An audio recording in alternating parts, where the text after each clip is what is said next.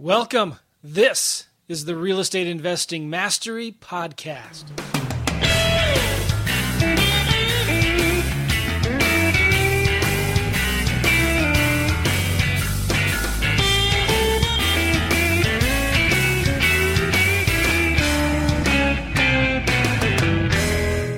What is up, everybody? This is Joe McCall, Real Estate Investing Mastery Podcast. Got a good friend, Sean McCloskey, with me on the line here. And we're going to be talking about the importance of having a vision for your business. And this is something you've probably not thought of before, but it's really, really important. And, we all know we need to have a vision for our life, and we've crafted goals for our life and what we want our life to look like. But none of us have really set apart time to say, what do I want my business to look like? And does my business actually fit in the vision for my life as well, right?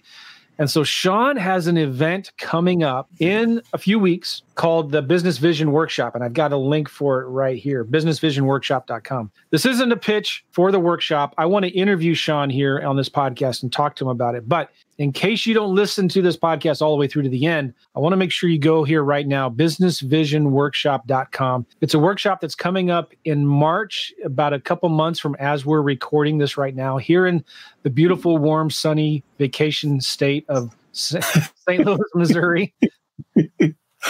Right? That's right. Bring your flip-flops and your Hawaiian shirt and you'll feel right at home.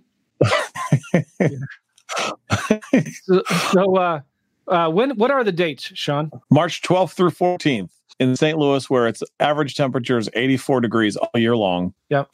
And we're going to go to the beach and go surfing during the breaks. That's right. In the river right across from where the event is. I put it right here. Businessvisionworkshop.com, March 12th through 14th. And I don't get anything right now from giving you that link. I just want you all to go check it out and see what it's about. And we're going to be talking about this on this podcast right now. Businessvisionworkshop.com, March 12th through 14th. All right. So real quick, guys, if you listen to this on iTunes or Apple Podcasts or Spotify or Stitcher or Apple, Google Play or whatever, right? I really appreciate it. And I want to ask you to subscribe to the show, leave a review, especially on Apple Podcasts. If you listen to this, let us know what you like about the show, even what you don't like. And leave us a review, subscribe. We'd really, really appreciate it. That helps us with the rankings. I think I have, Sean, 528 reviews right now on Apple Podcasts, which is crazy. Not as much as like some of the guys at Bigger Pockets or whatnot. They have an awesome show, but it's pretty cool. It's pretty cool. I love seeing those reviews. I read every one of them. I appreciate you guys doing that. That's I've great. also been seeing in the last 6 months or so an increase in the rankings in Apple Podcasts. So I appreciate that as well. This is a labor of love. I really love doing this. And all I ask is you subscribe to the podcast, leave a review. Also, as we're recording this, I'm broadcasting this live right now on YouTube and Facebook. And so if you want to, like here, we got a comment here from Daniel. Hey, Joe McCall, what's going on? And so you can type in comments in Facebook and YouTube as you're watching this live right now, and I will pop them up here. So as you're watching this, just say hi, tell us where you're from. And if you've got any questions for Shawnee Mac right here, his name is Sean McCloskey, but he typed in Shawnee Mac because he thought it'd be funny. I didn't know that was going to show up on the screen. So, but if you got any questions about this, type them in the comments of Facebook and YouTube, and I'll pop them up here and show them to you. And we can talk. We can ask Sean any question that's clean and not rude and polite. We'll ask. Yeah, I doubt all of that. In fact, knowing some of the friends that we have, Sean, there's probably someone here that's going to type in a question that would be a little inappropriate.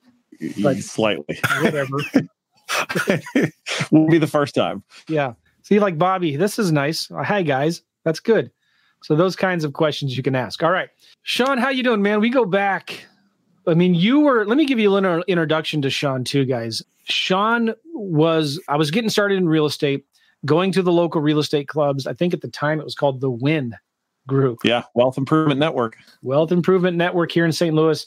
And Sean was doing a ton of short sales, doing a ton of short sales, and was starting to teach this stuff. And back then there was a website called flippinghomes.com. It was kind of like it was the Bigger Pockets back then, 1900s. I guess it wasn't the 1900s, was it? It was the early 2000s. Yep, it was early 2000s. Yeah. So anyway, it was a popular site. And so Sean became friends with the guys who ran that website, flippinghomes.com. And he started going around the country teaching people how to do short sales. And he also had a brokerage. And I was trying to do real estate. My wife got her license, and we hung our license with Sean and his brokerage. And he tells the story a lot of all these realtors that he had under him and how much work it was causing. And then he decided to stop doing the brokerage, and he was worried about his clients that were under him in that brokerage, paying for further coaching. And I was one of those ones that stuck around. I was like, yeah, I'll pay you whatever it was at the time to be able to go to your office and get some coaching and help and partner with you on deals. And so Sean's been a friend and a coach for me since 2007. Yeah. You were my first batch of the fresh meat that I started working with back then. It's crazy to think that was 13 years ago, isn't it? 13 years ago. Wow. Man. I remember coming down to your office, and I was like, oh man, this guy has an office in a strip mall. This guy must be successful. He must be. Of course, you don't realize how much I was paying for all that garbage that I didn't need back then. No, which I'll talk about today. That's another story I'm sure you'll talk about at the workshop. Your overhead was crazy, and you had to make 30, 40 grand a month, which actually isn't that bad now. But you had to make you had to make 30 something grand a month just to pay the bills and break even, Yep. And that was 13 years ago when I was only 20 years old. So, it's different now, but how old you were only, I think, 45 back then. So, that might not have seemed bad for you. Joe and I should mention have this relationship where we just sling poop at each other all the time and just have a lot of fun doing it. So forgive me. I've been so nice. I know, but I know it's coming, so I had to just start it early. I love you, man. Yeah. So I've known Sean for a long time.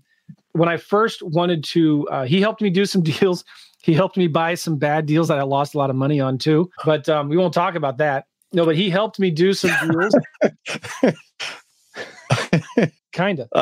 There's a little truth to every joke, though. So here's the deal. So back then it was 2007, man. And if you remember what happened in 2007, we had this market crash and everything changed literally overnight when the mortgage industry failed and everything. I mean, we all had here I was just a new coach back then, and we all had some major growing pains to learn through. And thank God at the time I was doing short sales, because that got better actually as the market crashed. But it didn't happen like that for everybody. And properties were taking longer to sell. And you combine that with the fact that I wasn't designing my business the way that I wanted to design it. I was designing it the way other people told me to design it. So you combine high expenses and high overhead with business kind of going down a little bit, and all of these factors, man. Oh my gosh, it's been a crazy ride since that time. But hopefully today we'll get to some stuff that I'll share with you guys, so that when the next crash happens, you're not so concerned about it, because it will happen. Yeah, and it was a very interesting time in the market. So fast forward a few years, I quit my job. Still stay in touch with Sean, and we've been good friends. We actually live just 5 minutes apart from each other now. He lives down the street. And I was going to say something else, making fun of, but anyway, I'll stop that. So now we're good friends, and he's doing this workshop about creating a vision for your business. And I'm glad you're here, Sean. Thank you for having me. Yeah, cool. All right. So give a little backdrop. Why are you doing this event, and what's it going to be all about? All right. So the reality is that when I speak all over the country, and when I go ask entrepreneurs, specifically real estate investors, but this is all entrepreneurs, I'll ask them, have you ever done a business plan for your business? And almost every hand in the room has gone up. Yeah, I've done a business plan at some point. And I say, okay, have you got a life plan? And very few hands go up, because they're so busy trying to build the business that they say, well, I'll worry about life stuff later, because one day when I make a bunch of money, then I'll have a great life. And then I ask, okay, do you have just a business plan, or how did you craft the business plan? Was it crafted with the idea of making the most money, or did it stem from your own business vision? So as corny as that sounds, very few people do this. I was in a room of 200 people, 2 weeks ago in Ohio. And I said, how many of you have ever gone through a business vision process where you're making your decisions, not just from the perspective of how much makes the most money, that's important, but from the things that really energize you and the things that kind of get you up out of bed versus you having to get up out of bed. And, and I asked it's so interesting. As I was researching this more and more over the years, Inc. magazine did a study just last year that said that 85% of people either running their own business or in corporate America today who have jobs don't like what they're doing. 85%. And then you mix that up with the statistic that says that, here we are just in February now, and all these people do these New Year's resolutions for their business and personal life and so on. And then I read another study by them said 93% of those New Year's resolutions aren't accomplished. They're given up on by the end of January. So there's a very big difference between a business plan and a business vision. And so that's what I teach now. So I have the privilege today of coaching.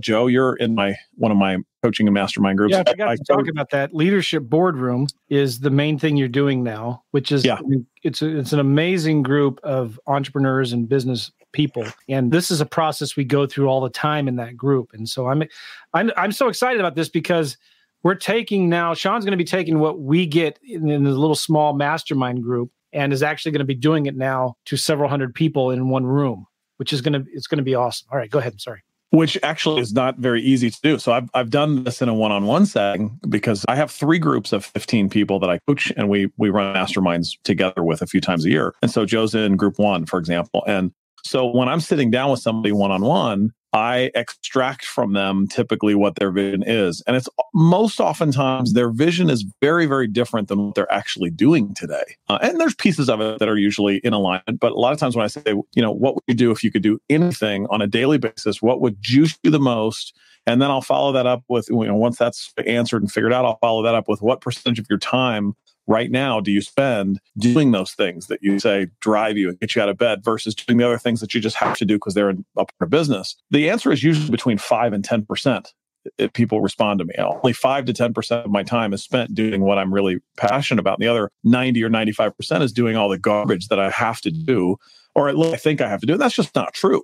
It's just that when we're basing, I like to base all my decisions today off of my business vision. And when I don't, I'm in for some trouble, because when I start evaluating what am I going to do next based on what I think is going to make the most money, that's a great filter to have, but it should never be the first filter, because the first filter should be the business vision. And then I should say, okay, is this something that's a profitable idea? Should it be thrown down the list a few ideas? Because most investors, by the way, especially real estate investors, are trying to build 5, 6, 10 different businesses at once. And then believe me when I say this, not at first anyway, but listen, wholesaling, rehabbing, lease options, short sales, rentals, apartments, all of these things are different businesses in and of themselves. They require different marketing arms and different customer service and different ways to get customers and all the things that goes into getting a business. But people say, well, I'm in the real estate business. And then they try to lump all 10 of those things in with one. And I'll tell you, those are the people who are the least successful, actually. But they're making decisions based off, well, this is going to make me the most long-term money, and this is going to make me the most short-term money. And I have to do these because these deals are falling in my lap. And that's not necessarily true. It's what most people believe. But by believing that, they become sort of the person who's pretty good at lots of things, and they're the master of nothing. And their finances typically show it. I can still relate. And this is something that I think it's important everybody to go through this process at least once a year. Yeah. It's because it's so easy as an entrepreneur. I mean, they say the definition of an entrepreneur is somebody that finds something that works, does it for a little bit, stops doing it, and then does something else. Right? That's me to a T. Or they work super hard just so they don't have to work 40 hours a week. They work 80 hours a week so they don't have to work 40 hours a week, right? That's right. You know what, Joe? Check this out. I polled my audience a couple of weeks ago when I was in Ohio. There was roughly 200 people in the room. And I said, how many of you in the audience here work 40 hours a week or more? Every hand went up except for 2 or 3 hands out of 200. So 1% of people, 2% of people weren't working more than 40. I said, how about 50 hours a week or more? Most of the hands still stayed up. I said 60 hours a week or more. It was crazy how many hands were still up. And I said, look, here's a perfect example of you guys. Where did you decide that you need to work 50, 60 hours a week? I know it's a popular message on Facebook and everywhere else today. You got all these national gurus who are saying, one guy even has the motto, work your face off, which is stupid. But it's a popular message to say the only way to get ahead is to grind. and to work your face off and to do all these things. That's not true. And who gave you that vision in the first place? I informed them that vision didn't even come from where did the 40-hour work week even come from? It didn't come from you. It's 100 years old. And back when it was introduced, it was not common knowledge at all. Henry Ford came up with the 40-hour work week. He said, look, we have this plant, we're making vehicles, we're selling more vehicles than we can make by people coming in and working. And so we need to really double or triple the impact the plant is making, but we don't have the money to go build a second and third plant. So what did he do? He said, let's break up a 24-hour day into 3 shifts, 8 hours each. And we're never going to get people to work, on weekends perhaps, but we can get them to work 3 different shifts, 8 hours each. And the 40-hour work week was born. And here we are, we embrace this today as the minimum that you should work without feeling lazy, right? And if you don't work at least 40 hours, of course, it even takes 36 to 40 hours a week to get benefits at a job. And so that's embraced now as the norm. But whose vision are you living? Are you living yours? Or are you living Henry Ford's from 100 friggin' years ago? You don't have to do that. I coach people now here. Well, Jason Roberts, for example, he's got a multi-million-dollar business. He works from 10 to 2 every day, 5 days a week. And that's it. He doesn't go in till 10, and he knows he has to be finished by 2 because he has to be meeting his gym partner at 2:30. He's also really lazy. Which is the norm to call a guy like that lazy, Well, he is. But he's effectively lazy. Mutual friend. That's right. So, you could call him lazy or you could call him effective, and he knows where his priorities are and he knows what his vision looks like and so on. And it's not easy to do, but everybody can do it. Just nobody does it. That's so crazy. Like, I'm so sick of the hustle that we hear about all the time now. It's a badge of honor that I'm hustling. It's rampant. The guys that are hustling, all they're doing all day, I don't know what else they're doing. They're just on their phone taking pictures of themselves and posting on Instagram and Facebook. This is what got me so pumped. So if you remember back when I first started coaching, one of the guys in our first group that really embraced me teaching him how to run a business was a guy named Jeremy. And Jeremy made right at $500,000 his first year in business as my coaching student. So I was pretty proud of that until second year he got a divorce. And it's like, whoa, what's going on here? What happened? Now, the divorce wasn't only because he was working all the time, but I'll tell you that it didn't help at all. When a guy is focused more on his business than he is on his own family and his wife, that can't lead to anything good. And so I can't tell you how many business owners that I talk to that are married and their wife feels like they're second place, or even women with their men. Their spouse feels like they're second place, that the business always comes first and they put their family and everything else second. And so today I happen to be fairly passionate about trying to help people avoid that, because that's the last thing I wanted to do, is be a coach who helped somebody have a great business at the expense of everything else. Matter of fact, to the point where I almost quit coaching back then. But in order for me to be able to coach effectively, I had to say, well, wait a second, let's take a hard look at who Jeremy's learning from. He's learning from me. And I was going down the same path. And who I learned that from? I got my vision from the coach teaching me, a guy named Chris Kirshner years ago, who, by the way, also made more money than anybody I've ever seen ever and lost his family. His wife called him up on the day that he made more money than he ever made in his life. $950,000 he made in an hour. And his wife called him up and said, I'm leaving you. I'm taking our son with us. He doesn't know you. He doesn't want a relationship with you. All you do is work. You don't take days off anymore. And, he's like, wait a minute, I'm doing this all for you. And she's like, really? Did you ask us what we want? So that hustle message is garbage. And I don't mind hustling. I don't want to hustle 80 hours a week. So when I work today, I'm very laser focused and I'm very effective. But I work during the hours that make sense according to my vision. If I were making decisions just based on what's going to make me the most money, however, which is what most people do, you'll go and you'll maybe misalign what you're working with what you say is important to you. And you're going to have problems. It may not show up right now, but you'll have problems eventually. And so, younger people hear this and they go, no, you don't understand. I'll just do this for a little while. Look, if you're going to do it, you want to give yourself a challenge. Anybody can build a business working 80 hours a week. You want to have a great challenge. Do it in a way that honors everything that you want in life, not just your ability to work hard and hustle more than anybody else. That's just ridiculous. You took, was it a month or 2 off a year ago? I took more than 3 months off, closer to 4, but that's because we took multiple trips. But one of them was a 4.5-week RV trip that we took all over the country.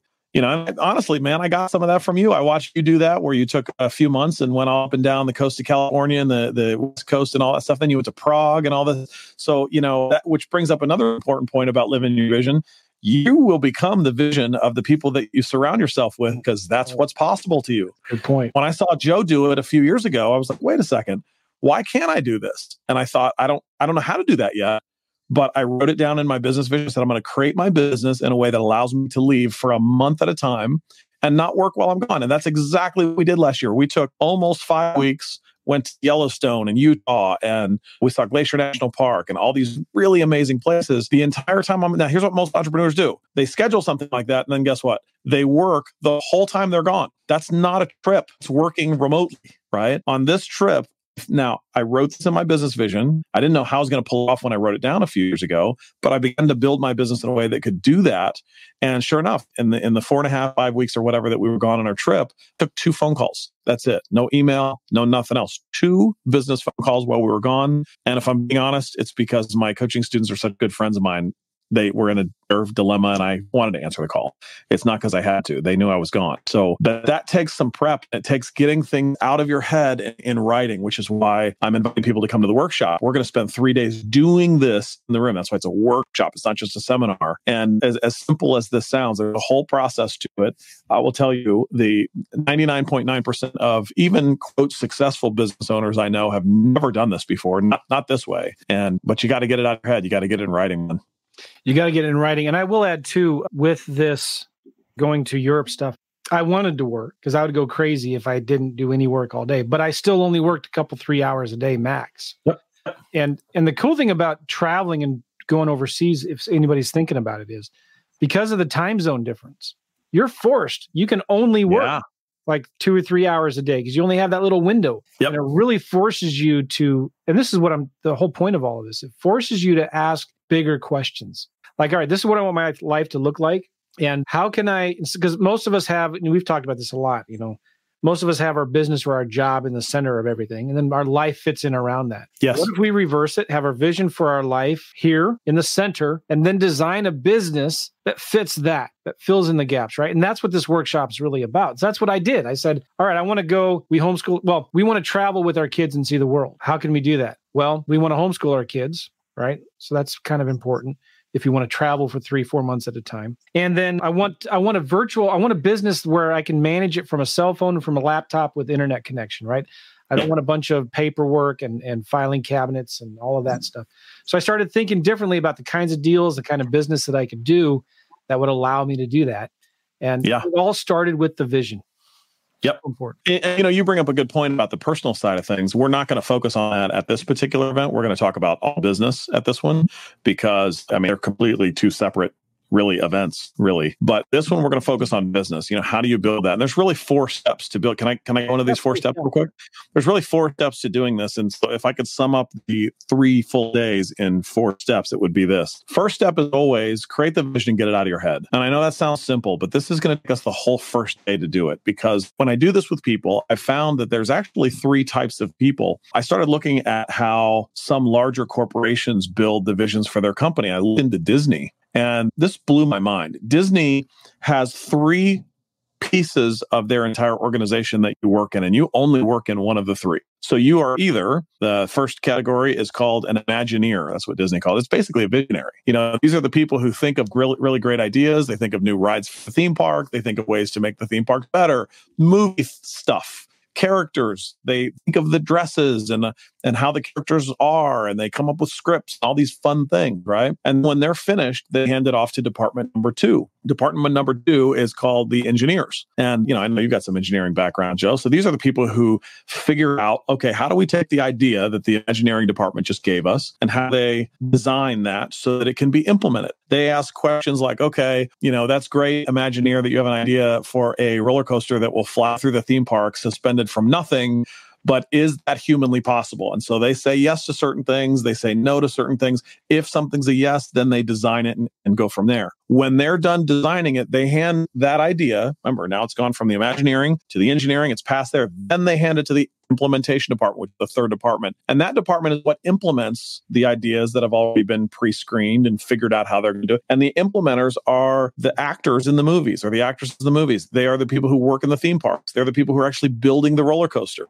Those are the implementers, right? And when you look at that and you see how Disney does it, there's a reason they have 80,000 employees today.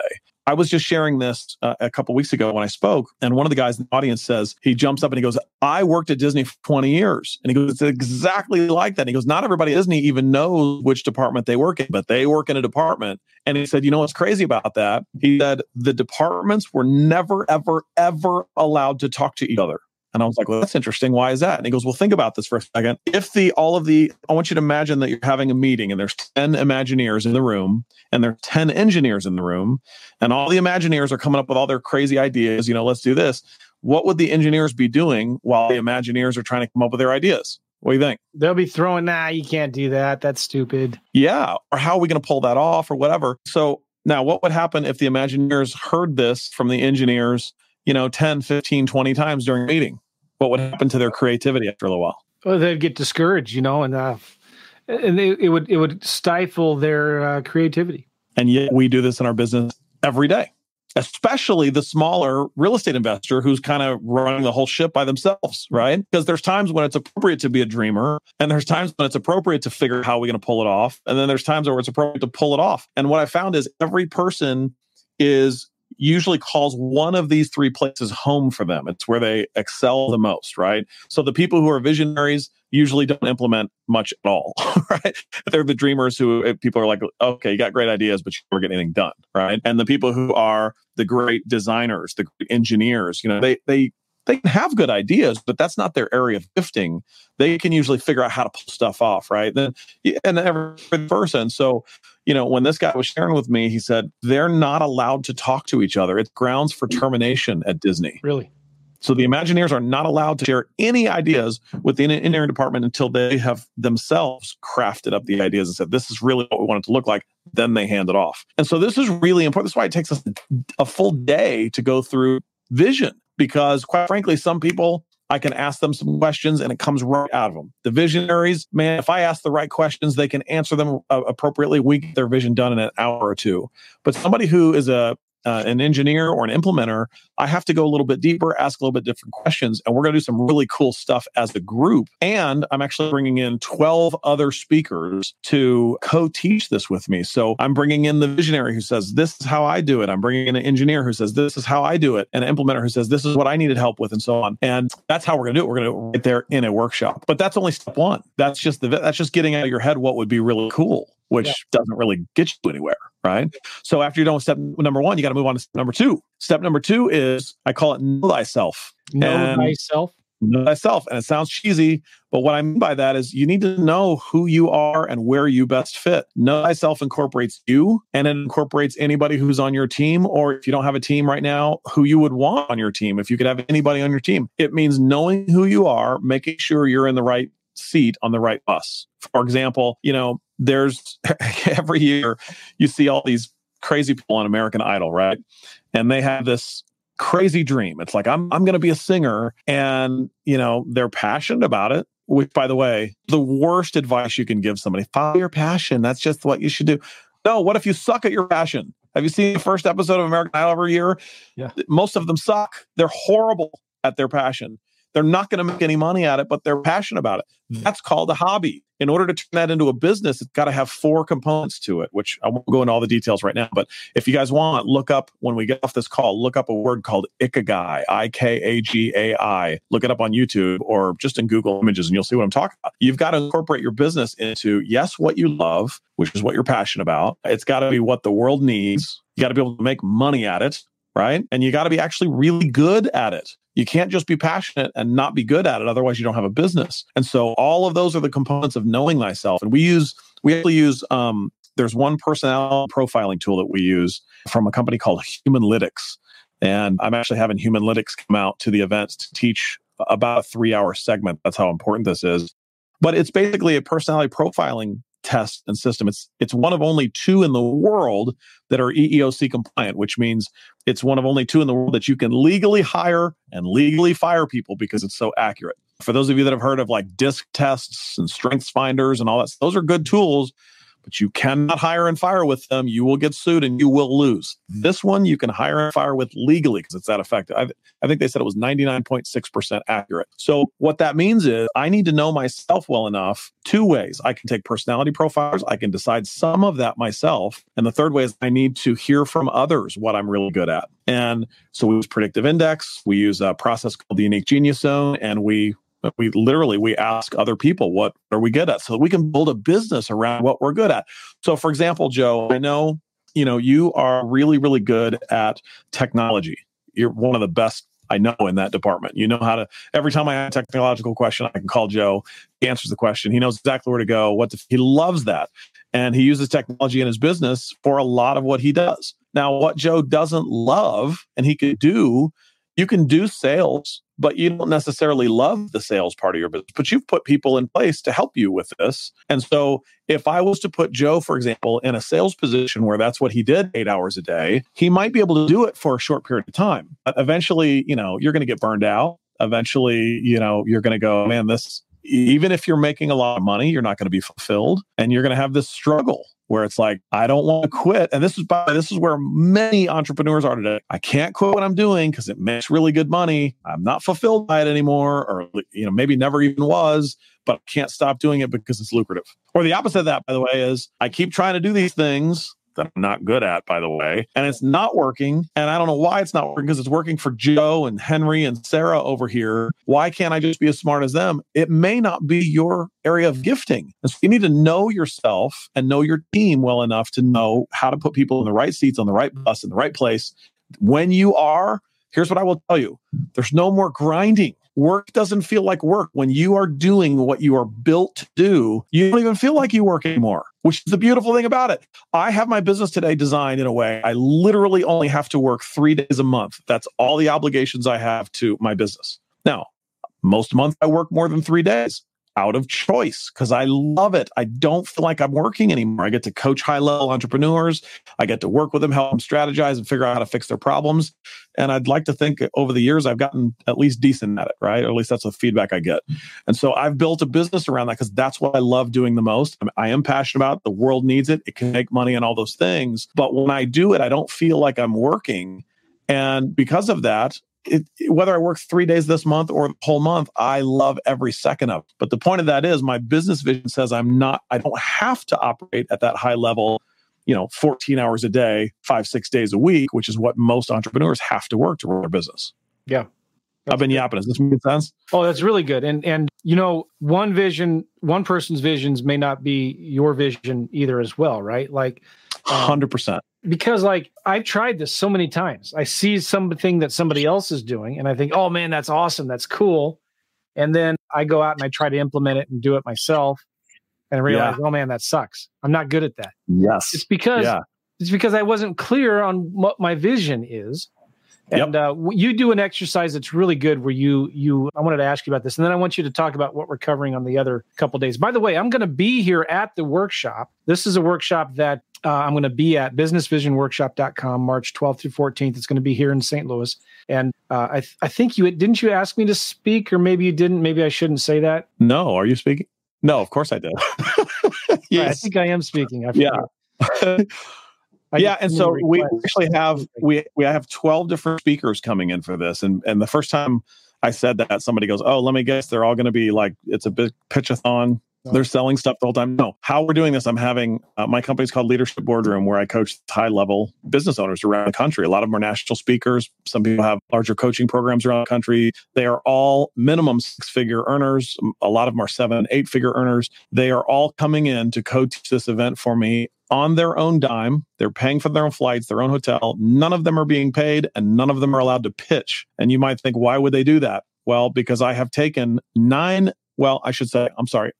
out of 12 of them I have personally taken through this process, and they have benefited from it. And so they're passionate enough about the results they've gotten that they're dying to share it with you guys too. So they're coming out of the goodness of their hearts, and they want to make an impact too. The 12th person I should mention has not gone through this process, but he's my mentor or one of them. And I have spent the last couple of years coaching with this guy. So I'm actually going through his process, which is slightly different than mine, both still very effective. But to give you an idea who he is, the International Department of him for wisdom on how to run the Department of Defense. So that gives you an idea of the caliber of people that are going to be there. It's really good stuff. Well, good. All right. So at the workshop, one of the things you have everybody do is like if your business burnt down completely and you had to start from scratch, money wasn't an object, wasn't a concern, what would you do? Talk about that question and that exercise that you Well, okay. So the reason we started doing that, Joe, you were with me when I discovered that process. Joe and I were in a meeting one time in North Carolina, right? Mm-hmm. And we were with a guy named Larry Goins, who I love to death. Some of you probably know him. He's a national speaker. He's just a brilliant guy. And his right hand in his business is named Candace. And Candace is unbelievable too, for very different reasons than Larry. But Larry is very much a visionary. Candace is sort of a mixture between the engineer and the implementer. She's really an implementer. She implements everything, but she's great at overseeing the operation too. And so we were having a conversation with them about vision. They were doing a ridiculous amount of business, but it was all being done, if I remember correctly. Actually, they're speaking at the event too. If I remember correctly, they had, what was it, Joe? Like 13, 14 different businesses that they were basically running. I don't remember the number, but it was a lot. Yeah. And so, the challenge that we were there to help them with, and Joe came with me along with another guy named Ron Phillips, so that we could help Larry and Candace. The challenge they had was, man, we're just working so hard. We're working a lot of hours. We're working so hard and things aren't going bad, but we can't really get off this hamster wheel. And what do we do? And so we were looking at everything and we were having a hard time figuring out how to help them because quite frankly, everything was going pretty good, but they weren't happy. They weren't fulfilled. They were working way too many hours. They're worn out. They're exhausted. And it's like, how do you fix this? Well, collectively the room decided, well, if that's the case, you can try to hire everything out to your heart's content, but that's not always the solution. They tried that, and then they had some incompetent employees, and people just didn't do it the same way. But we finally decided they have too much going on. Something's got to go. Like you can't be the best of the best of the best at 14 different companies. Certainly not when you're doing two things. Not when you're growing all 14 at once. And the second caveat is not when you're the owner operator of all of these at once. Right? So people hear this all the time. They go, well, Richard Branson has 86 companies. Yeah, he's not the owner operator of them. He might invest in them. He might go to board meetings once a year, but he's not operating in them every single day. And Candace and Larry were operating in these 14 businesses every single day. And so we thought, well, something's got to go. Well, then the question came up of what's got to go? And you might feel this in your own business. If you're too busy, I will tell you, you're either ineffective in your scheduling or you're working on too much. And it's probably a combination of both. But they were effective. They just had too much going on. So it's like, what do we cut? Well, we can't cut this piece of the business because they were all real estate related. I got a coaching business. I sell courses. We do events. I flip houses. I flip these kinds of houses. I have a rental portfolio. We have a hard money lending business. All these different businesses that are businesses in and of themselves. And they go, well, we don't want to cut anything because, when we have a RIA business and the RIA helps to fund the funding company. So when we do hard money loans through the RIA and sometimes we're able to sell courses through the radio show and we're able to get coaching students by traveling around the country, speaking and all these things. We don't want to give up any of it. And it's like, okay, well, if you do rehabs, there's times when you need kitchen sinks. So maybe you should go open a Home Depot too. That doesn't make any sense. Why do you need everything that you have to sustain what you have? And it's like, you couldn't get rid of anything because now there's like, think about it for a second. The visionary kept clashing with the engineer. It's like, okay, we know we need to do something different, be smaller, but the engineer's going, but then you're going to have to fire your staff. Then I love these people. I don't want to do that. I don't want to get rid of this thing. I worked long and hard on creating these courses and all it's like, okay, wait, hold on a second. Let's do this. I want you to imagine that you are burning everything down. Everything that you have right now is burned to the ground. It's gone. You have no staff. There is no Candace. And for each of them, I said, Larry, there is no Candace. Candace, there is no Larry. I said, I want you guys to burn it all to the ground. You have nothing. No courses, no travel schedule, nothing. What would you create? And no expenses either. Like, yeah, from scratch. That was the important caveat to this because the first thing Larry did when I said this is like, we got to generate some revenue. And I said, hold on a second. That's the engineer for trying to figure out how am I going to make money. Let's stay as a visionary for just a second. Let's burn it down. But I'm going to give you this caveat. Let's pretend like finances are not challenged. Now, you're not wealthy beyond all means, but let's just pretend like your expenses are paid. You're totally fine. Nothing bad's going to happen anytime soon. What would you create then? And he was like, wow, I've never thought of it like that. And he said, really, I would do three things. He said, one, I would, really four things, but three of them are only the things he did. He said, I love teaching. It only took him a few seconds to come up. Yes. Yeah. He goes, I would teach. I love teaching. I love seeing the success of my students. I really get a kick out of this. Like I get a drive that kind of gets him up and going. And I said, okay, so you would teach. And I said, what else? And he goes, well, I would still do deals. And I said, okay, what else? I don't remember what the third thing was at the moment, but it was a third thing.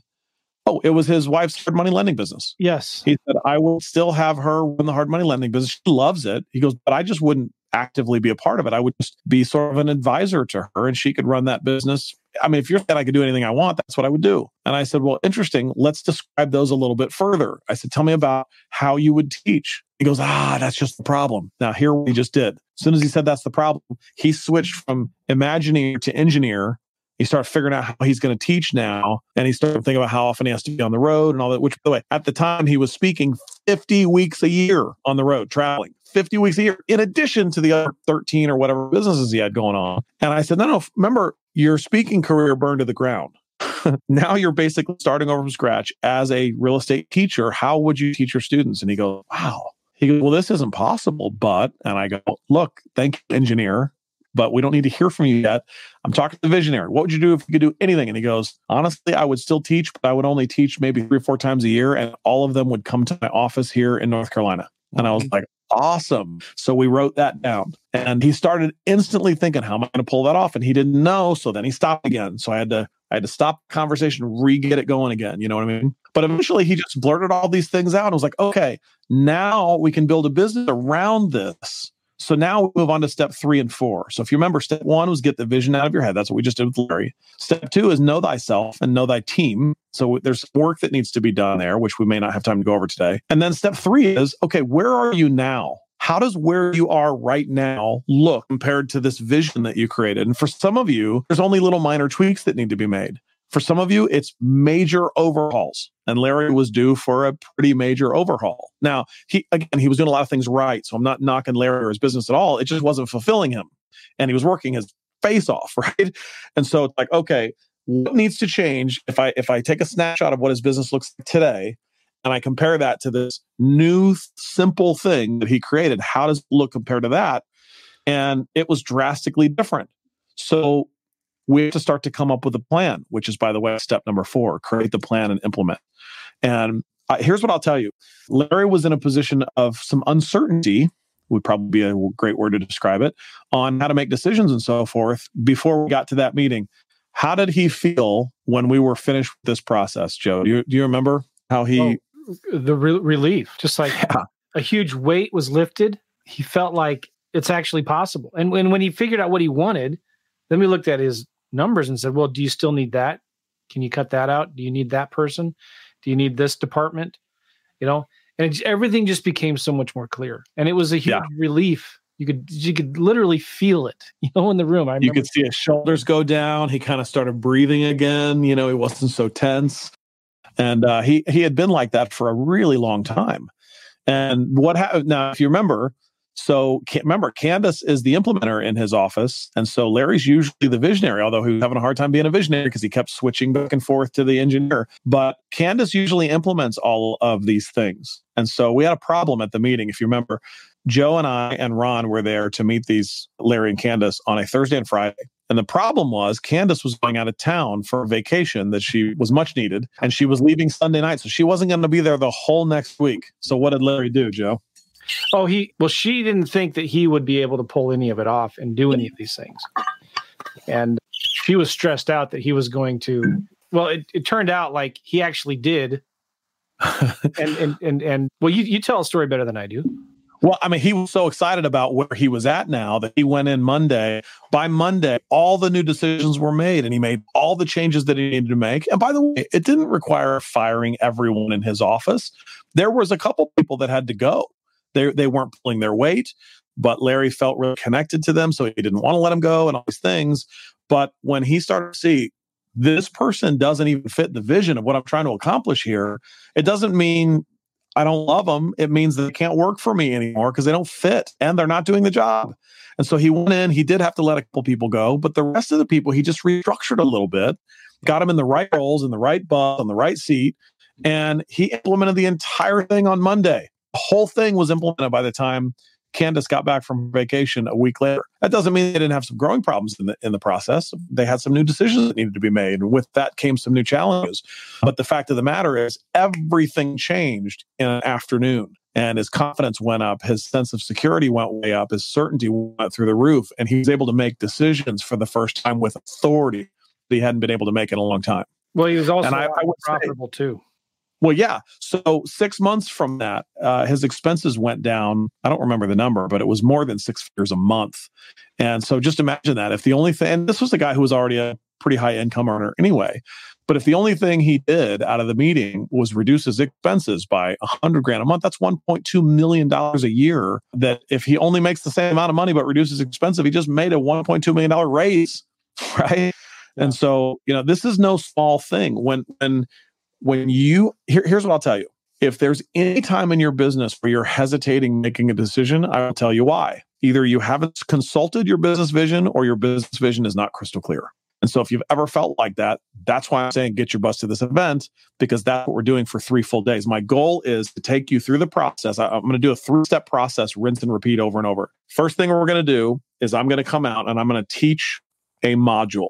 Second thing I'm going to do, like Larry and Candace are going to be there. They're going to share exactly how they made these decisions. Second thing I'm going to do after I teach the module is I'm going to bring up the speaker that best represents how they pulled off that module that I just taught, and they're going to share their story. And then the third step of that is then now we're going to turn it into a workshop so that you guys in the room can do it exactly how we just taught and described it. And then I've got a slew of people there that have gone through the process. A lot of my leadership boardroom members are going to be there to help. I have volunteers coming out the yin yang going to be there to help other people in the audience who need to go through this. And we've got something really, really special going up. So they're going to be walking around helping you, but it's going to be a workshop. So you're going to finish that little section 1, then we're going to move on to section 2 and do the same thing. We're going to rinse and repeat that process about a dozen times with the dozen speakers that we have. And at the end of the 3rd day, you walk out with your stuff done. Now you can implement so that you're not trying to do all of that and be the same person while you're doing it. That's the whole purpose of the event. Yeah, I'm excited about it. I really am.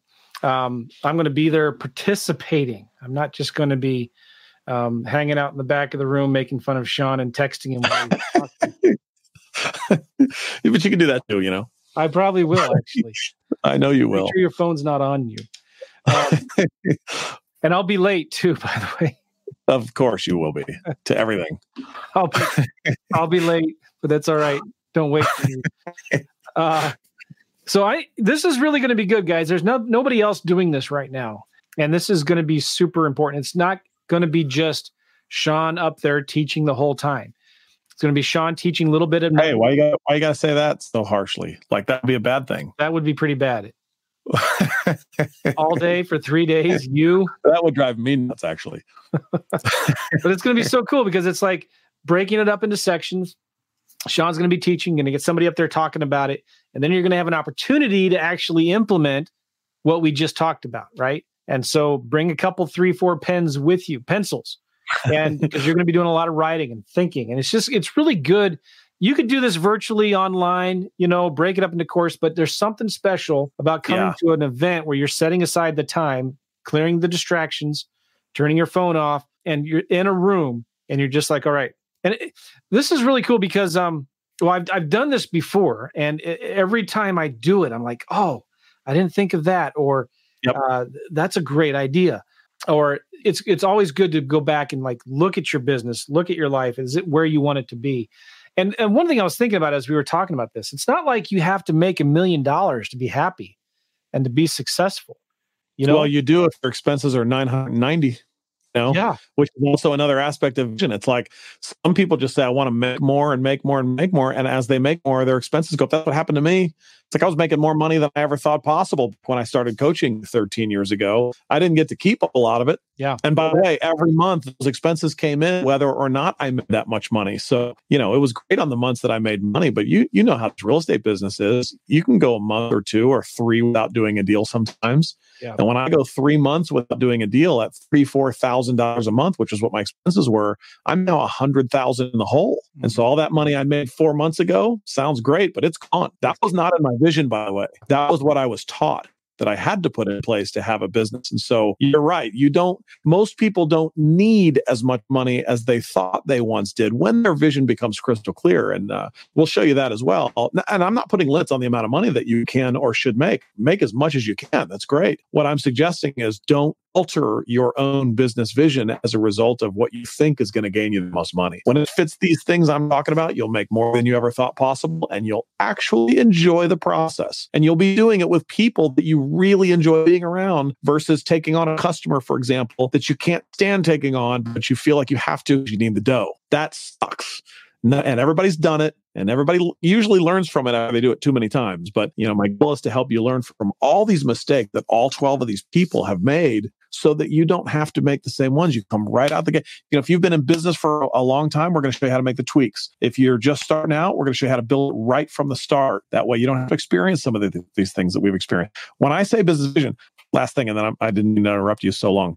When I say business vision, even the students that I take on in my leadership boardroom groups, they go through a filter process, and it's all based on my vision. I put up 3 columns on a board when I was doing my vision for who I wanted in my groups. And I said, okay, on the left column, I'm going to write down, people that I think would be awful to be in my groups. And in the middle, I'm going to write down people who would just be okay. What characteristics would they have if they were just okay? Then on the right, I put who would be the people that I would love to have in my groups that I would probably coach even if they weren't paying me. That's how much I would love it. And when I built this, I only accepted people who were in that third category, people that I loved. My biggest criteria for that was I thought, I do one-on-one sessions with students where they fly out and spend the day with me. And I thought, would I rather them stay at my home if I had the choice, if they were coming to town, or would I rather them get a hotel? And if I could answer, I would rather them get a hotel. They're not going to be in the third column because I'm only hanging out with them or helping them because they're paying me. So now I literally have a business where I get to hang out with people that I love. They're very close friends of mine.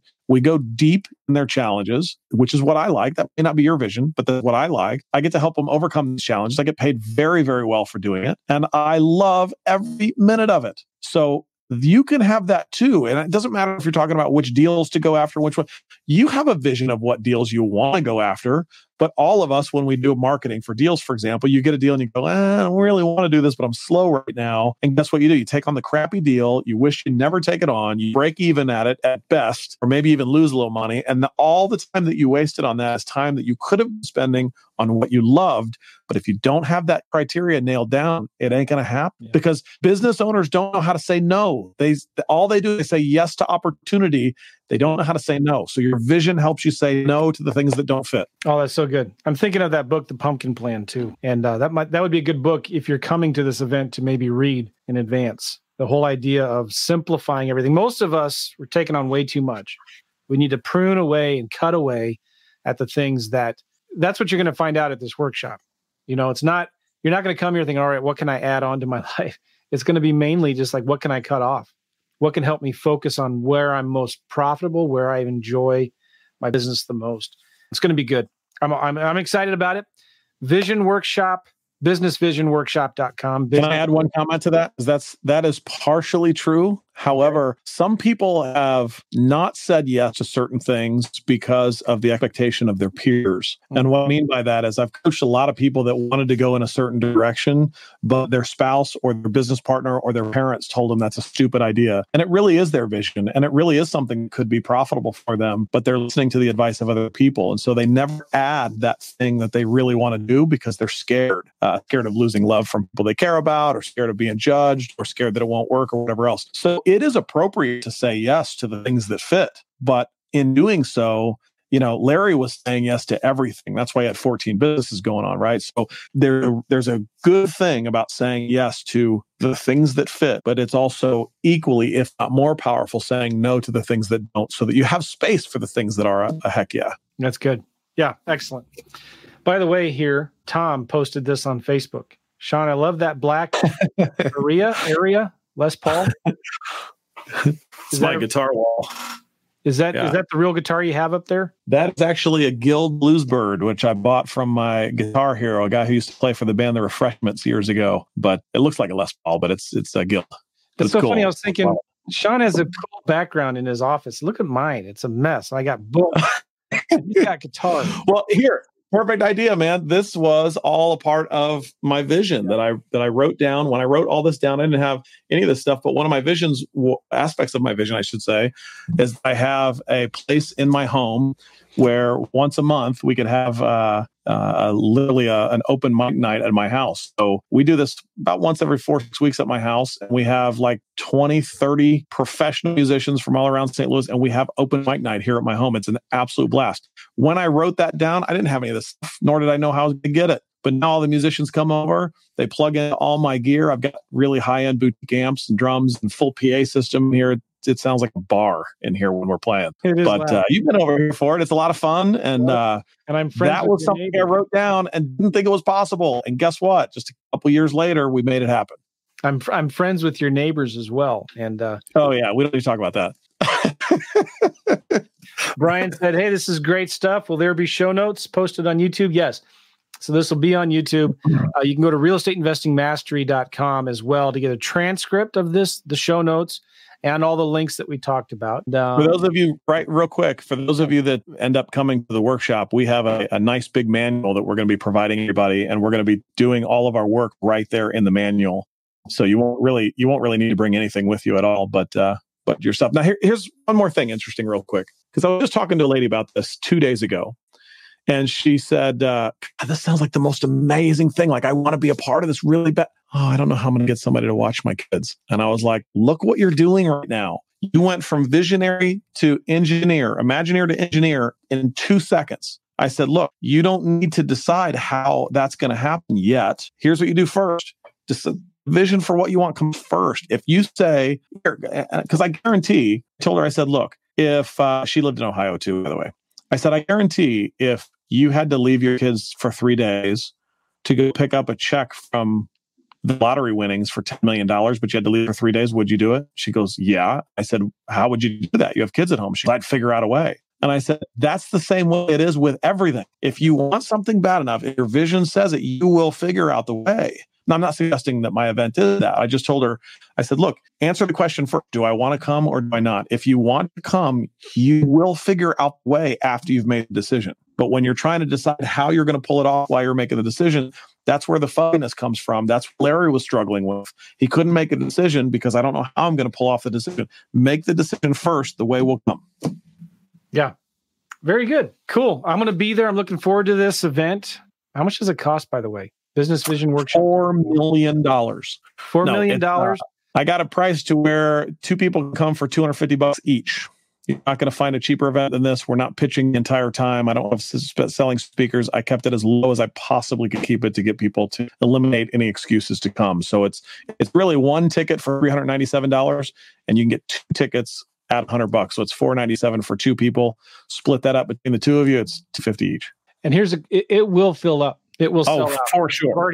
You've already sold half of it, more than half, right? Seats 400. I already have 200 seats sold, and none of my marketing hits until tomorrow. So to give you an idea, it will sell out yet. This podcast is just going out, but you're also speaking at another 2 or 3 live events. Yes, and I'm actually really worried about this right now because I've never sold one out this fast before, which means that there's definitely a need for this. It's resonating with people, so it will sell out for sure.